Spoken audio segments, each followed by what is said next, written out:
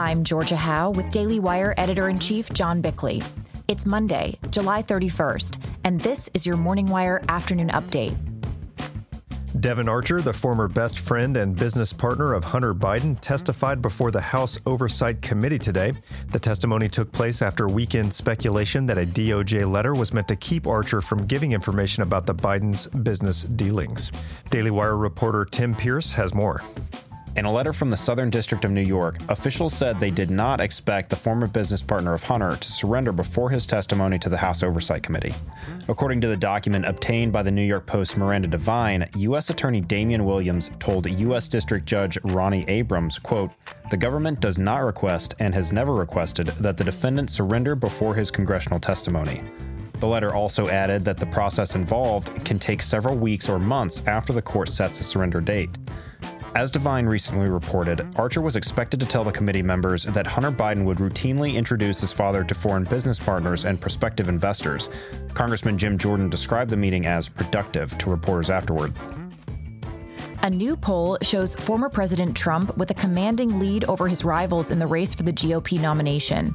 According to the first New York Times Siena College poll, Trump leads Florida Governor Ron DeSantis 54% to 17%, while no other candidate got above 3% support in the poll.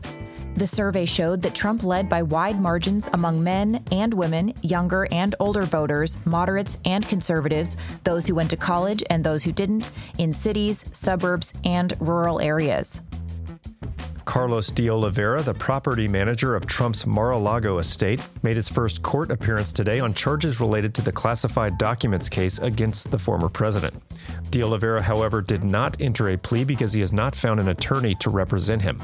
The Mar-a-Lago property manager is accused of scheming with the former president to attempt to delete security footage that was being sought by those investigating Trump's collection of classified documents. De Oliveira was added last week to the indictment with Trump and the ex-president's valet. He faces charges including conspiracy to obstruct justice and lying to investigators. In an interview with Fox News, one of Trump's attorneys disputed the claim that the former president demanded that the footage be deleted.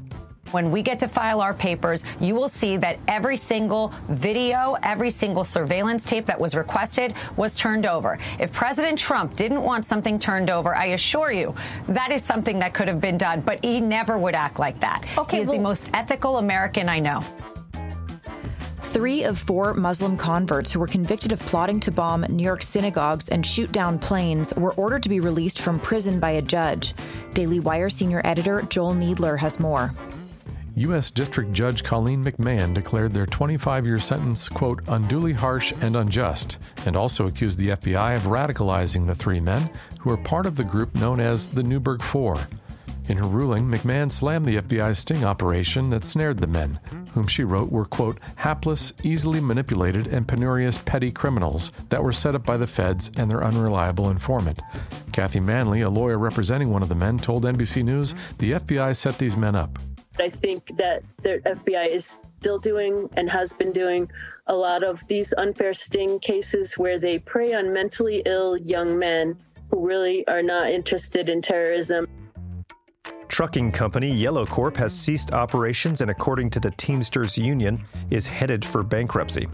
According to the Wall Street Journal, the Nashville-based trucking company shut down operations on Sunday following the layoffs of hundreds of non-union employees on Friday.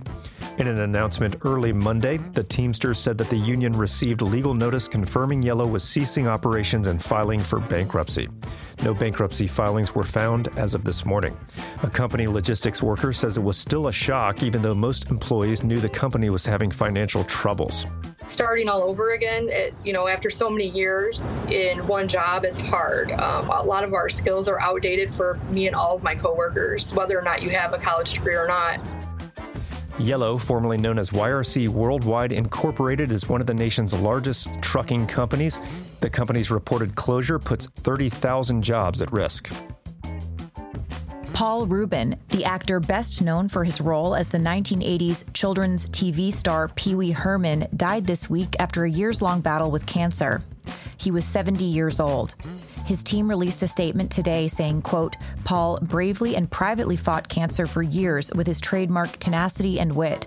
A gifted and prolific talent, he will forever live in the comedy pantheon and in our hearts as a treasured friend and a man of remarkable character and generosity of spirit. All right, those are your drive home updates this afternoon. To learn more about these stories, go to dailywire.com, and for more in-depth discussion of the biggest stories of the day, listen to our latest full episode of Morning Wire every morning.